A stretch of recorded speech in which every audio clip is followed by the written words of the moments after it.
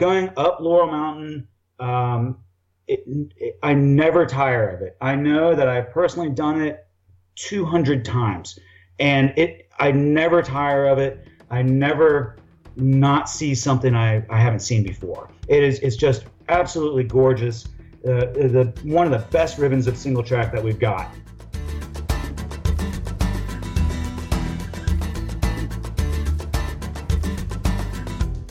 This is the Adventure Sports Podcast, brought to you by 180 TAC. Get out there and have some fun.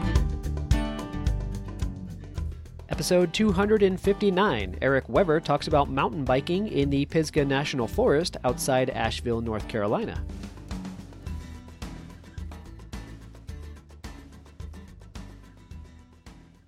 I wanted to welcome the latest 3 vendors to the ASP Member Deals site. You can find it at members.adventuresportspodcast.com. Cool Chocolate is now on the site. You can save 15% on their amazing chocolate. B4 Adventure has also joined us. They make the Ninja Slackline you've heard about. And of course, Pickle Juice. You guys heard Pickle Juice on a recent episode. They have the anti-cramping formula. This is an energy drink. So you can save 20% on Pickle Juice if you're a member of the ASP Member Deals. Go check it out. members.adventuresportspodcast.com. You'll be helping the show as well. Thanks.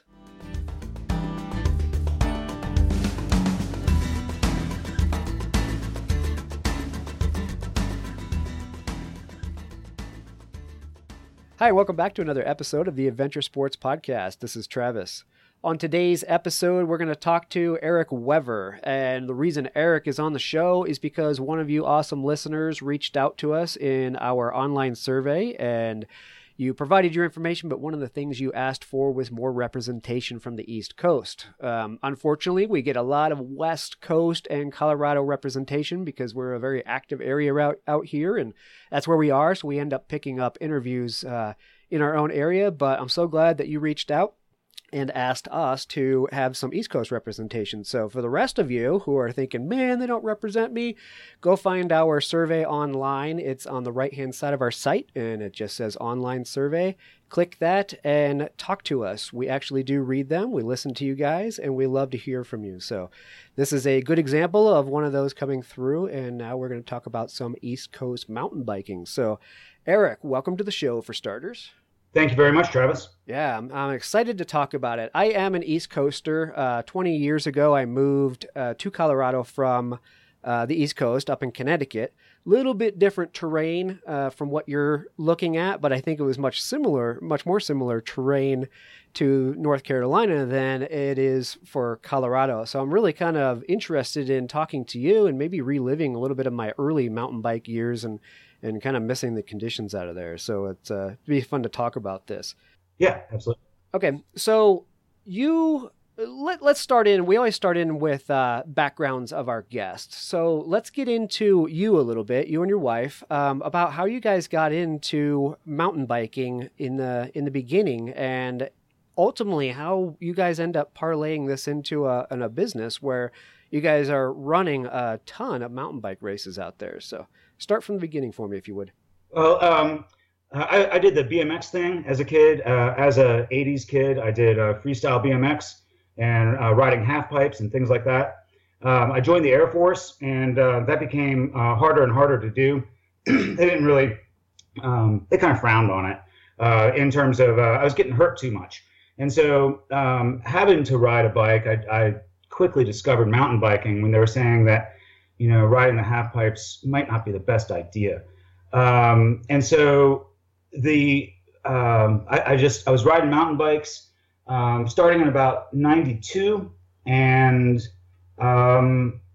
fast forward to the late 90s, I had been in the audiovisual services career, doing hospitality and setting up microphones and projectors and lighting and things like that, and just providing one portion of an entire event again and again and again. Every single day I was doing this one portion of the event, but I saw event planners that were creating the entire event and just bringing me in to do this one piece.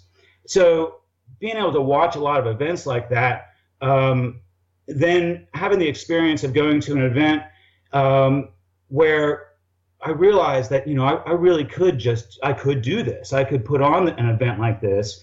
Because I was just taking notes based on my audiovisual career, looking at what the race director was providing for us. For the first time, taking a look at behind the scenes and just trying to figure out the logistics of it all.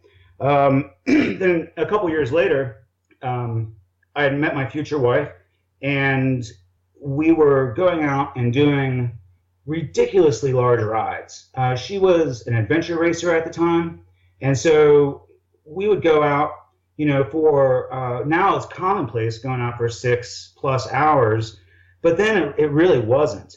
And we were trying to get our friends to come out and join us, and they just thought we were crazy for going out for 6+ hours in Pisgah. So the best way to get people to do the things you want them to do is to challenge them to do it somehow. In my opinion, figure out a way to entice them to do it. And so we thought up the Pisgah Mountain Bike Adventure Race. She had gone to an adventure race and came back with the seeds of the idea. And just at a bar one night, we were just talking it through, and I was telling her how, I really wanted to do this, and it's been, at this point, it had been 3 or 4 years that the idea had been just on the back burner, thinking about how would that be possible? And then she just came up with this idea that was the basis for the Pisgah Mountain Bike Adventure Race, and I just set it in motion. I mean, that was the basics of it. So in a bar one night, you decided to kick this whole thing off. I love that, because all good ideas start in a bar, as far as I'm concerned. Right. Yeah, it was great, because the adventure race that she came back from, all we did was tweak it just a little bit, and it was a brand new event. It with a brand new character, and so and then the background that I had it made it so that we could just pull it off. Our first event was in 2003, and we had 17 racers show up to the very first one. And then the very next one was 36 racers, and then 70. It just started to snowball immediately. Now, this is an adventure race for runners, right? Was the first one? Well, no. Pisgah Mountain Bike Adventure Race is a mountain bike race. Okay. Yeah. I didn't hear that part. And so it's PMBAR, Pisgah Mountain Bike Adventure Race. The rules of the game are that there are 5 checkpoints spread out through the forest, and you have to reach 4 out of the 5 in any order, and then get back to the start-finish as fast as you can. There's no bushwhacking, no off-map trails or anything like that. You got to stay on the legit mountain bike trails the entire time. And then, I throw in little surprises along the way too. But then, and people just loved it. Well, and I asked because you guys, you don't only do mountain bike racing, you actually do road racing and running races. So I was thinking you were talking about that first running race. So she basically had been a part of these and decided, this is something that we could probably finagle and put on ourselves. And you had already had the idea brewing in the back of your head that you wanted to get into the full production of it. So it came together fairly well there. Absolutely. She just basically said, I wish, it would have changed the entire character of the event if they would have done this. And I said, well, why don't we do that? And it just started right there. That's cool. Yeah. Well, I didn't even realize mountain bike adventure races were really a thing until I was out in Moab. I guess it was this past fall, and it was the Moab Epic, I think is what they call it. And I looked it up because it happened to be out there the same weekend. I was just riding, not partaking in anything. And I looked it up and I realized that it was basically the same format, that you're talking about. And I thought that's the kind of race that I would like to be a part of, because I'm not the guy that I don't want to be next to a whole bunch of other riders competing and cranking up the hill, because I don't climb hills very well. But I don't want to be, neck and neck with people or bar and bar with people in that type of race. But when I saw that you can actually do an adventure race and actually get to checkpoints and find your way to the checkpoint, and then get back, I thought that's a cool race to be a part of. So I think I definitely want to try one of those out for sure. It's a lot of fun. And like I said, after the first event, the numbers just kept doubling until we reached our maximum capacity based on the Forest Service permits. and it's I wish we could grow more, but they put a limit on us. Yeah, I'm sure. Well, let's talk about the forest. I was looking up the Pisgah National Forest, and I was actually pretty intrigued to find out that it is apparently where national forests were born. They basically contains a whole section of the first area that was bought under the Weeks Act that started out the whole national forest program in our country. That's exactly right. Yep. Yeah, that's cool. So down in, we're talking western North Carolina, just north of Asheville is where Eric is from. And the Pisgah National Forest is right there. If you guys know what the Blue Ridge Parkway is, Blue Ridge Parkway goes right through Pisgah National Forest. So you can imagine how gorgeous this area is that we're talking about. So let's talk about some of the terrain and trails in that area. Like I alluded to, coming from the East Coast up in Connecticut, I kind of missed that that soil, the damp soil where it's more peaty, and it's grippy versus out here in Colorado where it's often dry, and you're running a different type of tire. But back there, you guys have a totally different condition. You have wet and you have roots. So fill us in on what it's like to ride in Pisgah in that area of Asheville. Well, as you described, the conditions are wet, rooty, rocky. The mountains are the highest peak east of the Mississippi is Mount Mitchell, and that is also in the Pisgah National Forest. And it's just a little bit further north than us, and that's at just over 6,000 feet. The mountains that we're riding on out in the Pisgah district of Pisgah, 35 to 5,000 feet of elevation, and they're steep. There's lots of steep hills, but they're not. There's hike-a-bikes on every ride, but there are. It's not all hike up and then all bomb down. There are definitely. It's very enjoyable in terms of the elevation gain. The actual tread is loamy. It's dirt that is, it's definitely not sand. It's definitely usually not dry. Hard pack with rocks and roots that are just everywhere. We're also in a temperate rainforest. Pisgah National Forest is a temperate rainforest. And so whatever that number of inches of rain that we get a year, it makes it so that there are spring heads popping out, everywhere. There will be just areas of trail that are perpetually wet, and rocks that, unless we're in a drought, there's always a flow of water going over it. There are waterfalls that we pass by, and the terrain is just, absolutely excellent for mountain biking. Yeah, absolutely. Yeah, I miss that. It's been so dry out here in Colorado. I'm finally sitting on a rainy day today, and I honestly couldn't tell you the last time it rained out here. It's been that dry. So the terrain that you're talking about sounds great at this point. In fact, loamy is the word I was searching for when I said peaty. Right. That's perfect. Yeah, and another thing is that there's tree cover the entire time. Now, one thing I didn't mention, we're almost always under tree cover. There's you ride two views. It's not something that is right there all the time.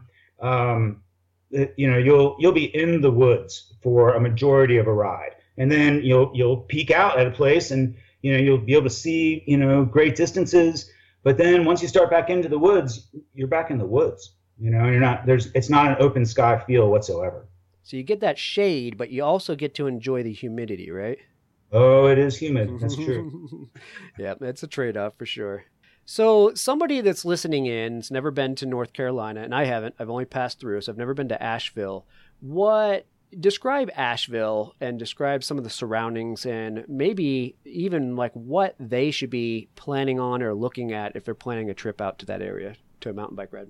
Well, Asheville, I'm not sure of the number of people that live here. I think Buncombe County is at 250,000 or something like that. And that's the county that Asheville is within. Brevard is actually the town that is the closest to the Pisgah National Forest entrance, where you want to go. But Asheville is where you'd be flying into. Asheville has all the hotels and the breweries. It was named Beer City last year or the year before, something like that. Oscar Blues is in Brevard, and New Belgium Brewery is in Asheville. So we've got, and Sierra Nevada is actually in Mills River, right in between the two. So 3 major breweries, and then, one of the highest per capita breweries, people to brewery is here in Asheville. Brevard is a smaller town. There's a college there, and a couple really excellent bike shops, but less of the hotels and the restaurants and the sightseeing type stuff than in Asheville. Those are the 2 towns though that if you're going to Pisgah, you'd be flying into Asheville, and then you figure out what tastes you have. Do you want to just go to the small town that's really close, or do you want to go to the nicer, fancier hotel and the nicer, fancier restaurants and such? Right. Oscar Blues, you mentioned that. That was actually their brewery right here in Longmont and Lyons, right where I'm sitting right now. I didn't realize they reached all the way out to the East Coast. That's pretty cool. Yeah, they opened up a brewery a few years ago. Very cool. Yep.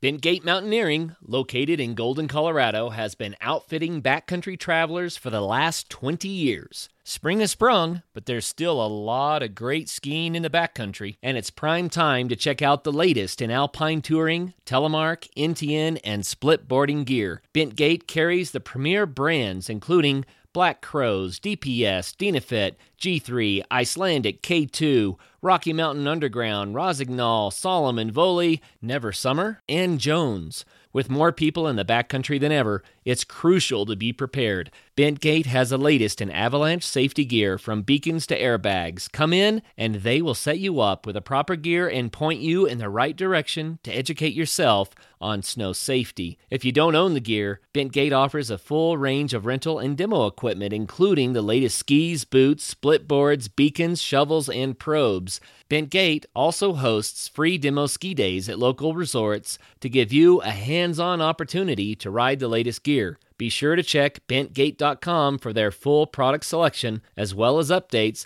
on all of their events. All right, I thought it's been a little time since we've read a few of our reviews, so let me give you 3 that we've got recently. On iTunes, Ryan A. Brown, 1989, says, absolutely the best adventure show available, full of great information and amazing stories, hosted by true outdoorsmen who love their craft. Hey, Ryan, man, that sounds like a plant, but I don't think it is, as far as I know. Maybe Curtis put it in there, but I will take it. Thank you for the review. And Godfinger Sucks. I'm not sure who that is, but they say, I love the episodes involving aviation. So, hey, good. I'm glad. I like aviation too. We don't do enough of it. Maybe we need to do a little bit more. So thank you, Mr. Godfinger Sucks, for leaving that review. And we also received one on Facebook. Mandy says, wonderful, inspiring, and emotional podcast. I really liked that even though he DNF'd, and she's talking about Todd Lewis, who ran the 100 miles on episode 256. She said, even though he DNF'd on several of his races, especially his 100Kers, he never gave up, and he was finally able to accomplish his goal with his family and his friends waiting at the finish line. So awesome. Never give up. Thank you, Mandy, for leaving that comment as well. So if you guys want to reach out to us and leave a comment, we would appreciate it. We love hearing from you. So go on to iTunes, go on to Facebook, go on to Instagram, go wherever you want to go where we are and leave us a comment. We like it.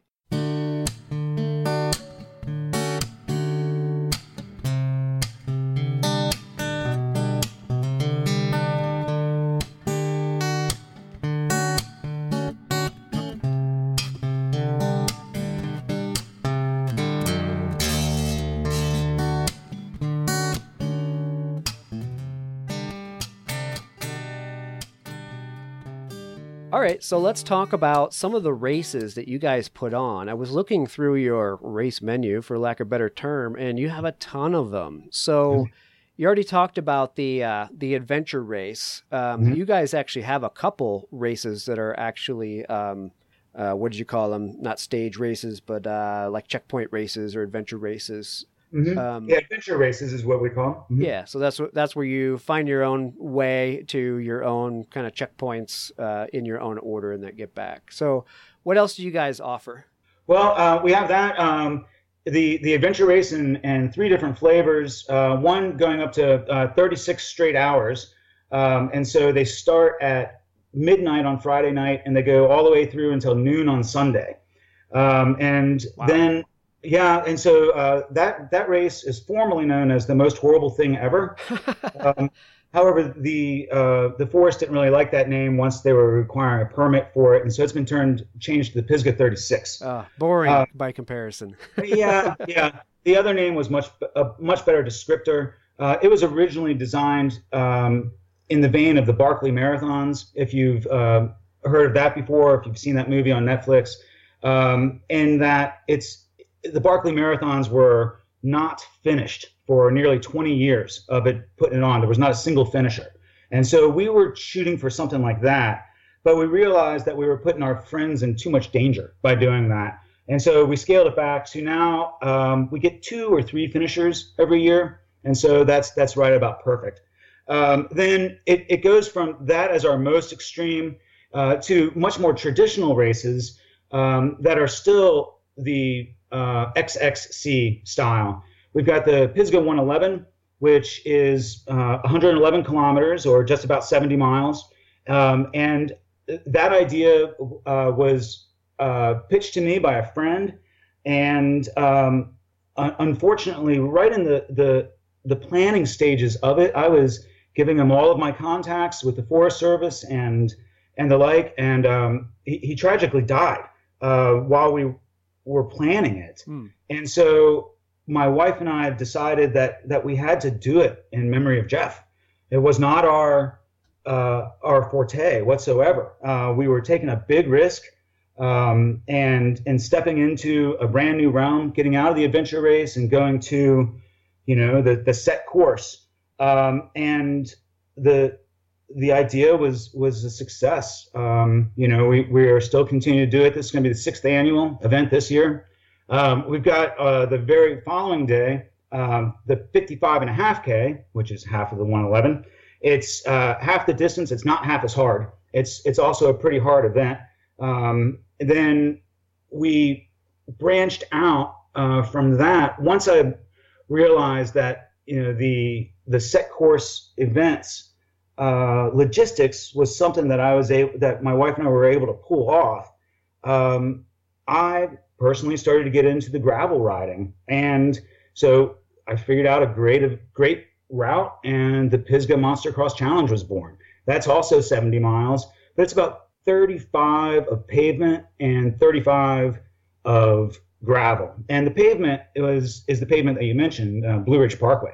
And so we get to come out of the National Forest and into the National Park, which the Blue Ridge Parkway is one of the national parks. And so we go from that one property onto the other property, and then take the Blue Ridge Parkway back into the Pisgah National Forest. So something like the Monster Cross Challenge, what are people usually riding on that, since you're talking about tarmac and gravel? That's one of the great things about the Monster Cross. The bikes are just out of this world. Anything you can imagine a race bike being is what they're doing. We had one year that a guy actually won on a full suspension mountain bike. Really? But there are other years that it's cross bikes or hardtail mountain bikes. We haven't had a straight up road bike win it yet. The course is set up so that we alternate the direction based on the year. And so we'll go clockwise one year and then counterclockwise the next year. And my observation has been that when we're going clockwise, because there are 2 tremendous gravel descents, I see more mountain bikes out there. When we're going counterclockwise, where people are climbing those 2 gravel roads and the descents are more on pavement, there are more cross-style bikes. So they're watching your course plan and picking their bike depending on it. That's interesting. Yeah. Okay. And then you guys had the Pisgah Enduro I was looking at. A lot of downhill. Tell me about that. Well, the Enduro, when I personally ride my mountain bike out in the woods, I am not racing to the top. I like to hang out and, just ride with my buddies. And no one's really pushing themselves to get to the top first. Once everybody gets up to the top and we regroup, then it's a different story. Then it's no holds barred. Everyone, visors go on, elbow pads go on. Everyone sizes each other up and says, "Who's first? You want to lead out? I'm leading out. No, I want to lead out. All right." And we all, bomb to the bottom as fast as possible. And that's pretty much what enduro is. One of my buddies is also a race director and a timer, and he purchased an enduro timing system. And we were out riding, and he basically said, "Look, we could be doing this as an event." And so again, I just used my event promotion and production abilities to figure out the logistics of it. Once there was the missing thing for the enduro race before that was the timing system. Right. Enduros are incredibly hard to time if you don't have the correct gear. And as soon as my buddy got that timing gear, it was 100% possible. Yeah, and to that point, what you mean is that you guys time the people going downhill, but when it's time to ride uphill, they can go at their leisure, whatever pace they want, because that doesn't factor into their actual overall time. That's correct, yeah. So with an enduro, only, as you just said, only the downhills are timed, and the time in between the downhills, they're called the liaison stages. And so the racers are carrying a chip with them that when they pass by a RFID read-write machine, it will read that they passed by, and it will also write to the chip that they're wearing on their wrist what time they passed by. And so then they go to the next one, and when they pass by, it gets another read. And then all that we do is we filter out the times that were downhills versus the times that were not, and then figure out, the fastest overall time. Right. Well, you have just laid out my race. That sounds like the ideal race for me, because as I said earlier, I don't like climbing hills. I mean, I don't mind it, but I don't ever want to race uphill. Every time we go out, Kurt, the other host of this show, he's got a couple of boys that race, and they are such good climbers. I always say, get in front of me, go. You're gonna kick my butt up this hill. In fact, Kurt kicks my butt up the hill. But once we get to the top of the hill, I want them to get out of my way, because I'm the one that wants to bomb down the hill. So, man, that sounds like my kind of race. I like it. Yeah, that's exactly the type of riding that I do. And in the introduction, I didn't mention that I was in the 90s a sport level cross country racer. And so I realized the same thing, that I wasn't that great at climbing the hills, but I would catch up so many spots going back down. I'd pass all these guys, and then, I have to tell them to get out of the way. And then as soon as we got to another uphill, here they all go again. So the idea of the enduro, our first enduro was in 2012, I believe. And so this will be the 6th annual for it as well. And so, right as the idea of the enduro racing came out, it appealed to me greatly.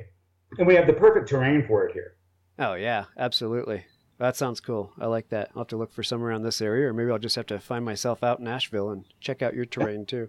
So the night train, you have a night train 6-hour and 12-hour.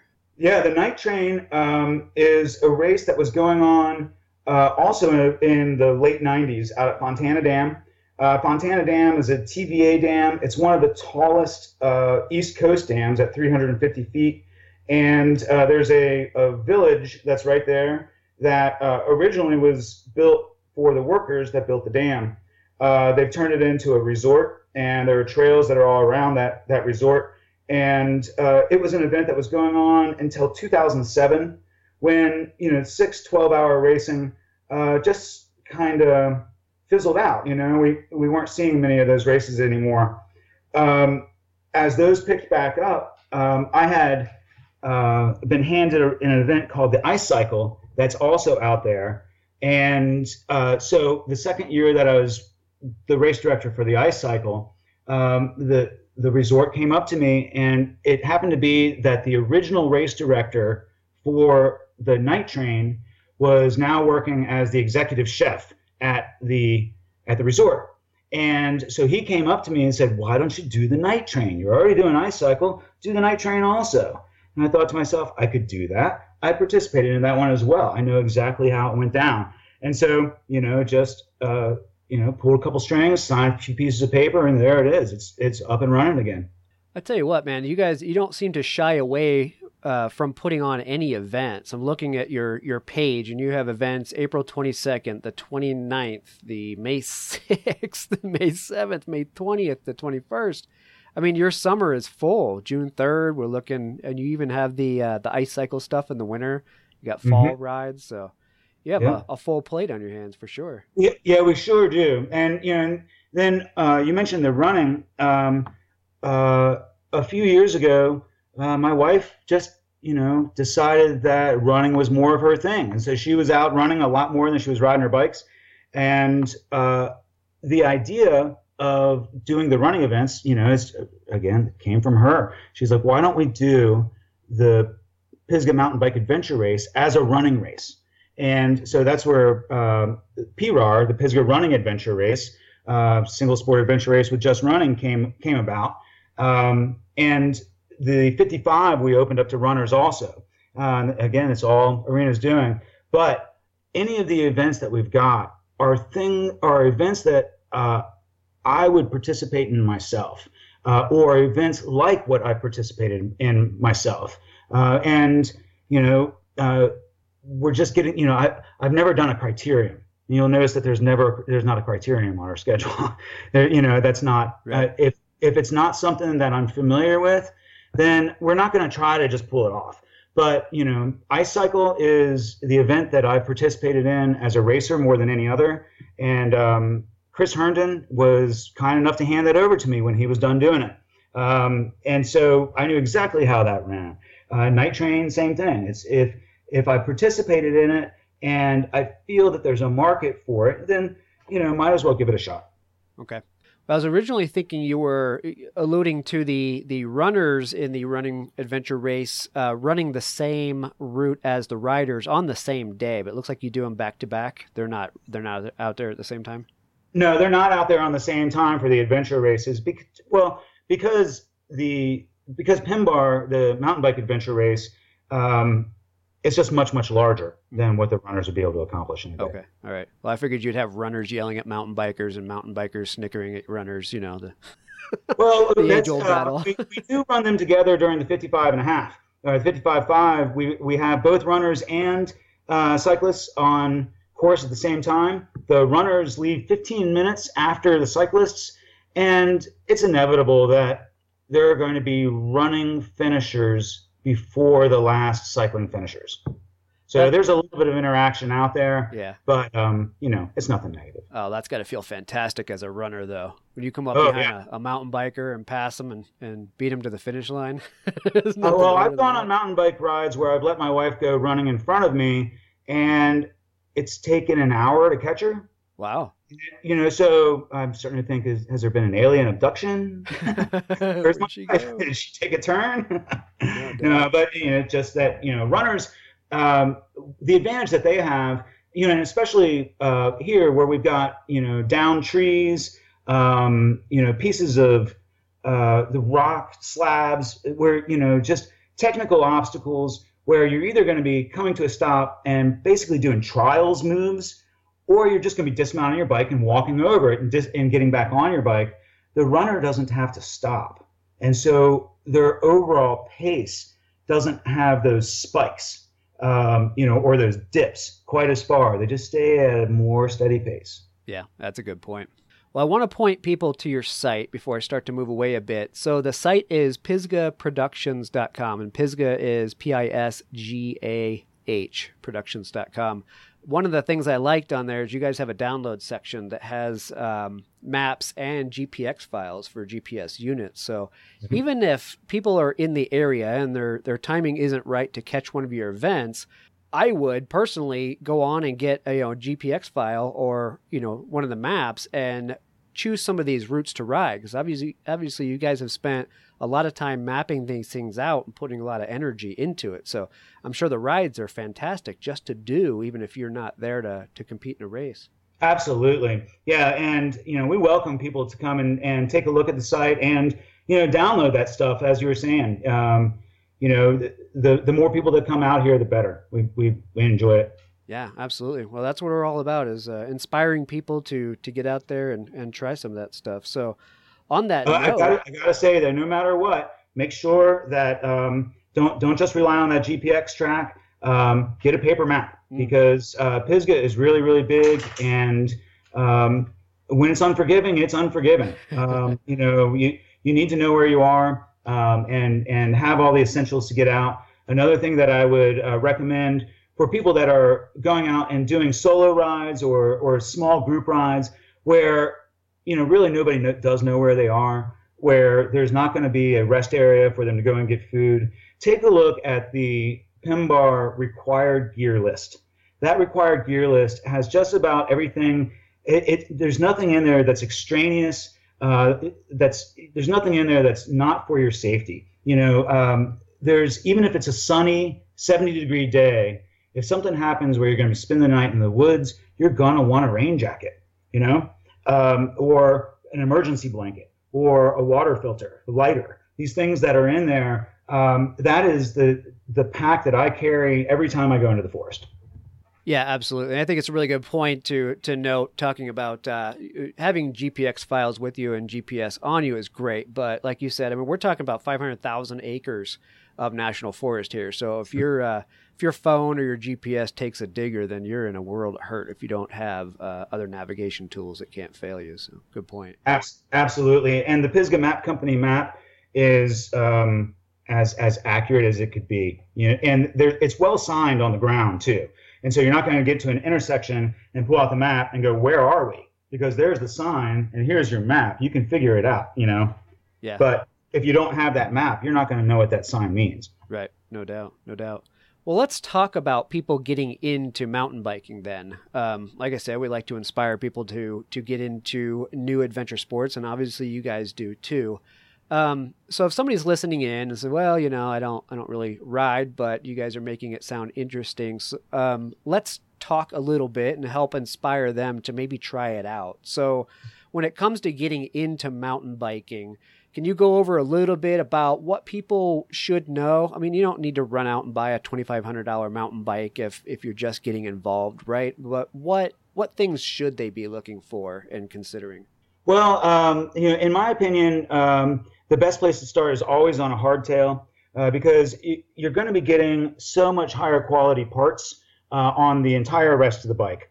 And when you're riding a hardtail as a beginner, you're really going to be learning the lines that are going to be making it so that you're going to be a better rider in the future.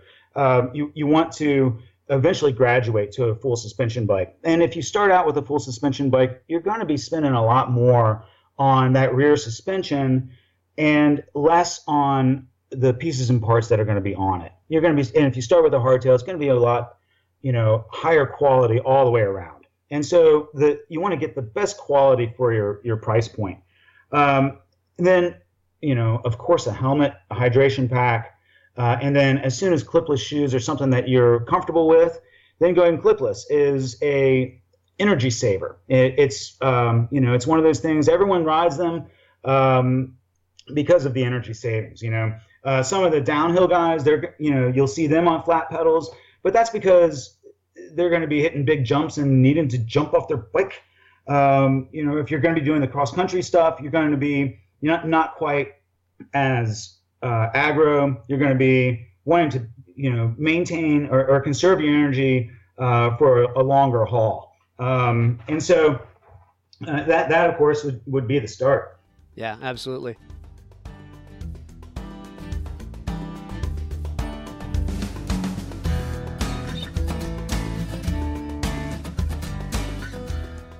This episode of the Adventure Sports Podcast is brought to you by 180tac.com. 180tac manufactures premier backpacking and emergency products. Whether you need a backpacking stove for your week-long trek on the trail or an emergency stove for your bug-out bag, we have the tools you need. Visit www.180tac.com.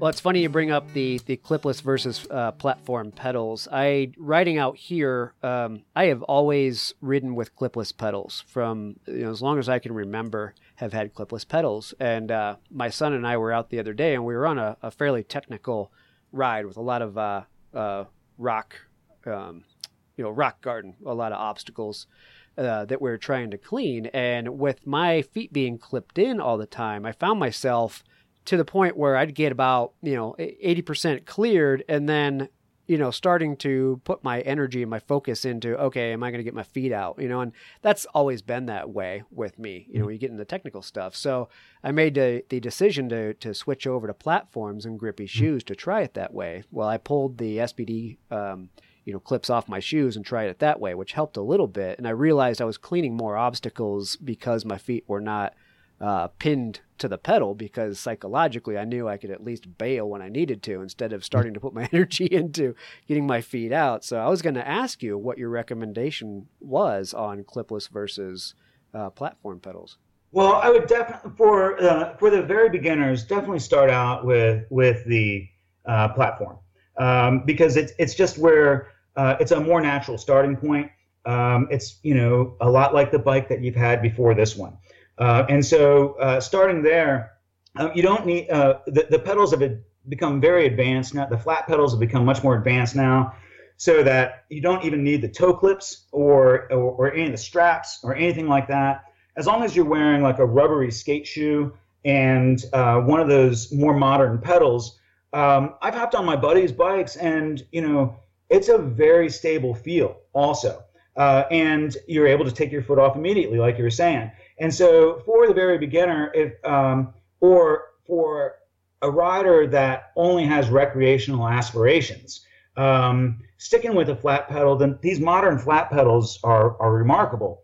But if you're going to be, if you have aspirations to get into cross-country racing, then the efficiency of the clipless pedal will outweigh those scary moments in the rock gardens. Yeah, absolutely. And that's the one thing that hit me like a ton of bricks. When I pulled those out, I think halfway up our climb. It was once we cleared all the rock obstacles, and I went ahead and I said, I'm going to try this. I pulled them out and just rode as if they were platforms, because I have the pedals that are one side platform, one side SPD clip.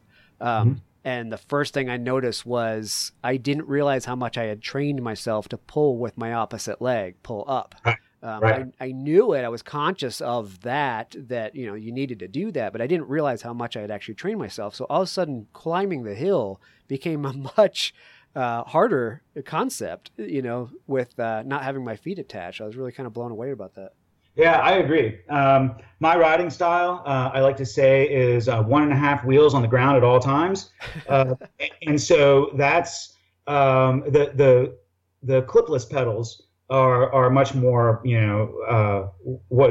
there's much better suited for my riding style. But again, like I was saying, some of my buddies, they're hitting the jumps all the times where I'm taking the beelines. They're riding platforms because they might be jumping off and flying through the air, and they don't want the bike to come with them. Yeah, exactly. You want to ditch that bike so it doesn't come back and smack you in the back of the head. Mm-hmm. Well, my invention on this past ride was an electronic form of a clipless / platform pedal. So basically, you use a platform and you hit a button, and the clip comes up and wraps around your foot when you need it. But then you can hit the button and it goes away. It's coming. I mean, it's like dropper seat posts and remote lockouts. It's just a matter of time, right? Bluetooth. Right, exactly. That would work. Okay, so talking about people getting into riding, what about people getting into racing? Like, like I said, I'm not a racer mentality. I'm just not a competitive person. I like to compete against myself or just ride for myself. So if somebody were thinking I'd like to kind of toy with racing, but I've never done it, what are some words of advice for them for something they might want to try out for some of their first races? Well, the races that we have here, the 55 and a half is a total of 35 miles, or 55 and a half kilometers, and it's a challenging event, but it's a set course with rest areas. Any of the 6 or 12-hour races that are really starting to pop up again, that is a great place for somebody to start, because the camaraderie of having a team, if you're doing a 2-person team or a 4-person team in a 12-hour event, having that pit where you're coming back around and then your buddy goes out, and you get to see your friends in between the laps, that is a great experience. The endurance lap races were my favorite as I was in my 20s and racing, and then with that, one piece of advice is just don't take yourself too seriously in the beginning. As go there as prepared as you are, but know that an event like that it's a lot like sitting down to a final exam.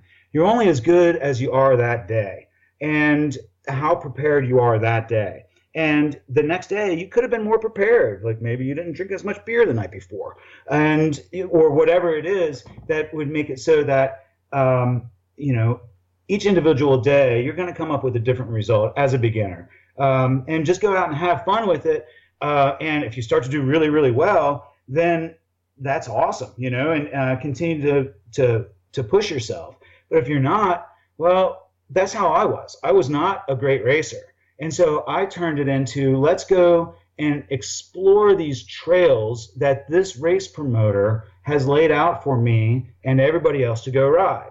Now I can just go out there and experience this culture of mountain bike racing, and I can go out and I can see these trails, because you're not going to get lost in a non-adventure style race. Well, you shouldn't, at least.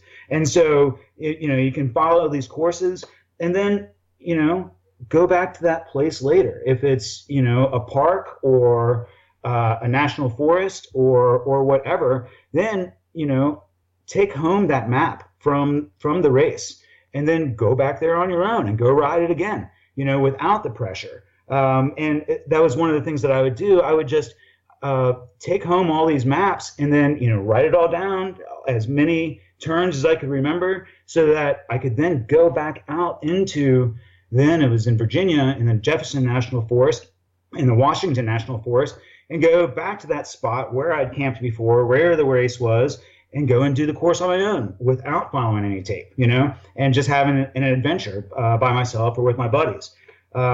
It was, that's what I ended up doing, because I didn't have that competitive spirit. Like you were saying about yourself, not the race only mattered so much to me after a little while. Mm-hmm. I was just out there having a great time. I wanted to take photos, or have a picnic.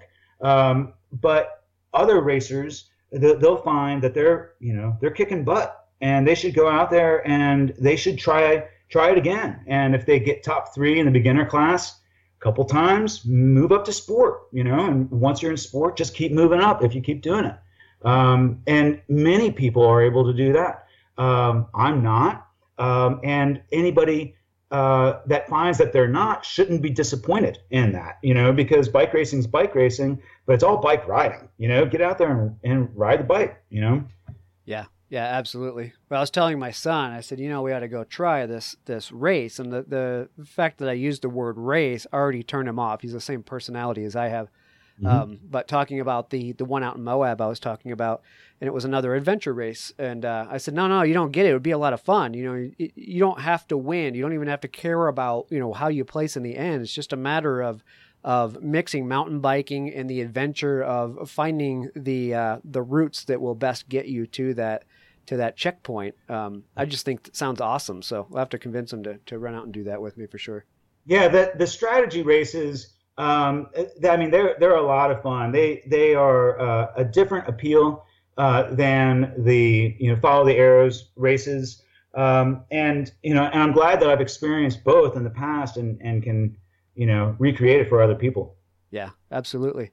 Well, I do have to bring up before we get too far, you guys, it looks like some of your proceeds go to Trips for Kids. And I wanted to talk a little bit about that because it looks like this organization does exactly what we try to do on the show is basically inspire people to get out there. And what this organization does is provide mountain biking or introduce mountain biking to kids that wouldn't normally get the opportunities to try it.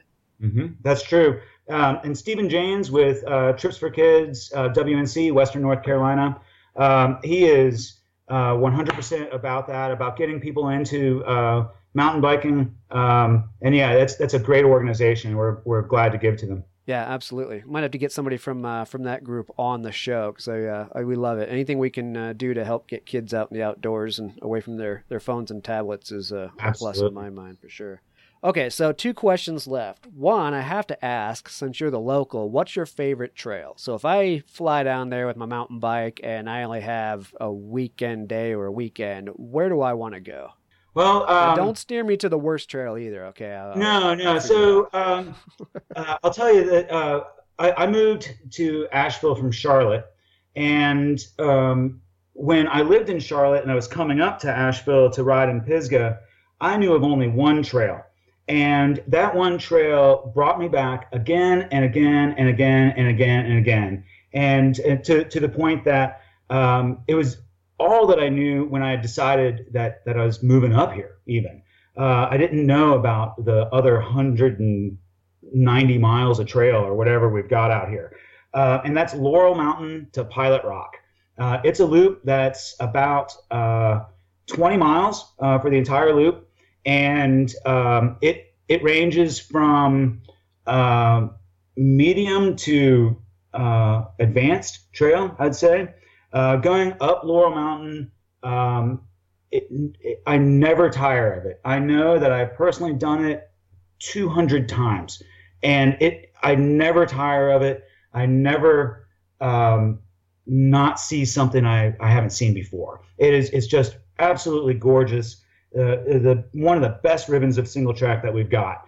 And then when you get to the top, the Pilot Rock descent down is just hairball. It is rocks, roots, and it's steep. There's switchbacks. There are rattlesnakes. There's bears. There's trees down. There's whatever. There's jumps. There's drops. There's lines around both of those. It is just one of the most fantastic downhills around. It's not flow at all. It is chunder, rocks the entire way, and it is just glorious.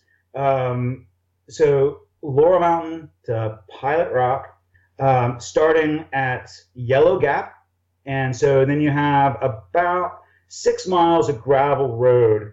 Once you're at the bottom of Pilot Rock, you got about 6 miles of road to complete that 20-mile loop back to Yellow Gap, back to your car. Very cool, very cool. A word from my local. All right, well, one of these days I'm gonna put it on my list to one of these days fly out with my bike and check that out. So that begs a question: time. What is the best time to come ride in that part of the country? Well, spring and fall really are best. Let's see. Let's think about that. So in the summertime, you have to worry more about snakes and bees and things like that.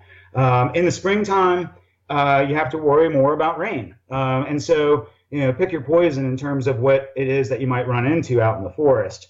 Then in the fall, the leaf season here is just incredible. If you can make it in September or in October, right when the leaves are starting to turn, but they have not fallen yet, then it is just a spectacular time out here because the colors are, it's like the Northeast in that, just reds, yellows, greens. The fall foliage is again just spectacular. In the springtime, you're going to have longer views. You're going to have greater fluctuations in temperature. It could be we can get snow in April, but maybe so, maybe not. So when you're planning a trip, it's a little bit harder.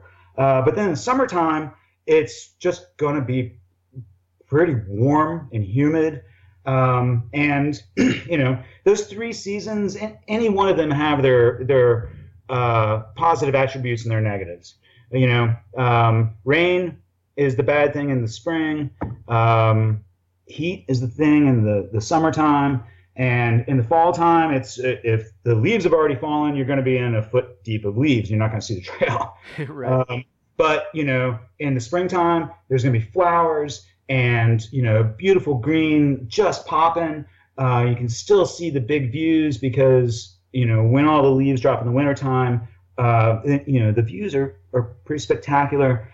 And in the summertime, you're going to have the longest day possible to ride. You're going to be out there for, you can get 12 hours of riding in, and carry lights just in case you don't get out. But, you can ride for so many hours. And then again, the fall foliage is just unbelievable. And so those three seasons, they've all got their pros and their cons. And so it's just, a matter of, which appeals most to you. Yeah, pick your poison. Well, I imagine it depends on which course or what type of riding you're looking to do too. At the same time, I imagine if you're going to do the route that takes you up onto the Blue Ridge Parkway, I mean, the time of year would be to get up there when the foliage is turning. So that's got to be amazing. I'm looking through your Instagram page as you're talking, and it's some beautiful shots, making me want to come out and check that out for sure. Thank you very much. Yeah. Okay, so the final question then. Again, back to encouraging people to get started in mountain bike. What are your words of encouragement? What would you say to somebody? What does mountain biking do for you that you want to relay to them to encourage them to mount up? Well, it's beyond the adventure, beyond most beyond the adventure. It's a physical and mental health and fitness that you gain. The physical fitness is, for obvious reasons. Your cardiovascular and muscle, you're just going to get in much better shape and be much more healthy. In the mental part of it, there's a feeling that I get when I'm out mountain biking that is the closest thing that I do to meditation. I don't do yoga. I don't, do, straight meditation, but there is, during good rides, everything else in the world falls away and you don't even realize when it's happened. You don't even know. There will be 20 minutes, 2 minutes, whatever, where job, family, any stresses that you're thinking about, anything else that you're thinking about just falls away.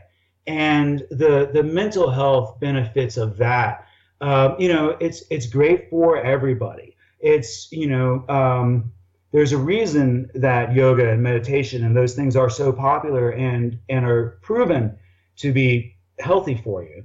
And mountain biking provides what I can best imagine is a similar experience, in that I know that during good rides, everything else just goes away. There's, any concerns, they just melt away into the background, and you're out there having just a blast and also getting physically fit while you're doing that. Those two things are, what, the best of my knowledge, key to long life, and so just that's what I get out of it the most, knowing that every time I go out on my bike, that I am not only providing fitness for my body, but also mental fitness. It's just such a relaxing thing when you get home and the day just went awesome.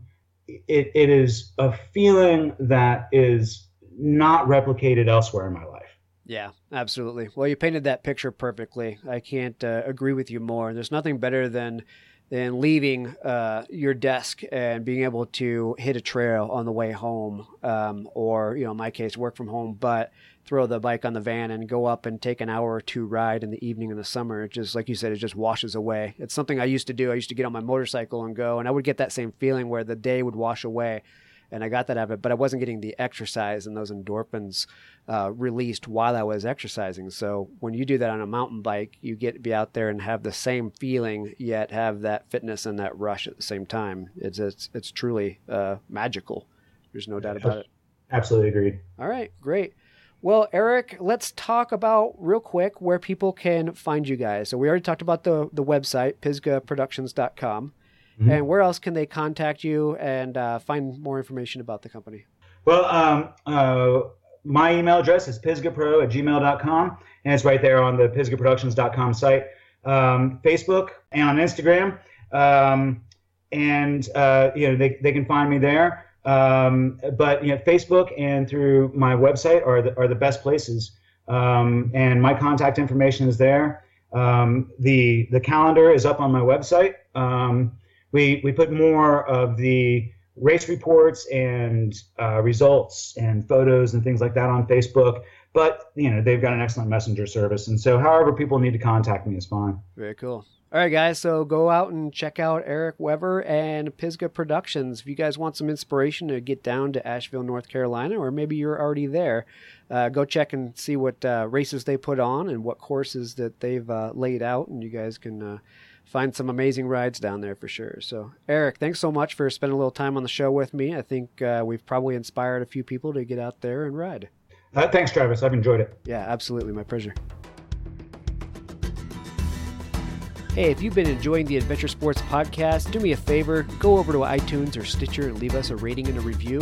It always helps. Join us on Twitter, Facebook, and Instagram as well. And if you're not yet a member of the ASP Member Deals site, go check it out. It's members.adventuresportspodcast.com. It's a way for you guys to help support the show while you're getting great content, but you also get some great deals at the same time. So check it out. Thanks for listening, and until the next episode, get out and try something new.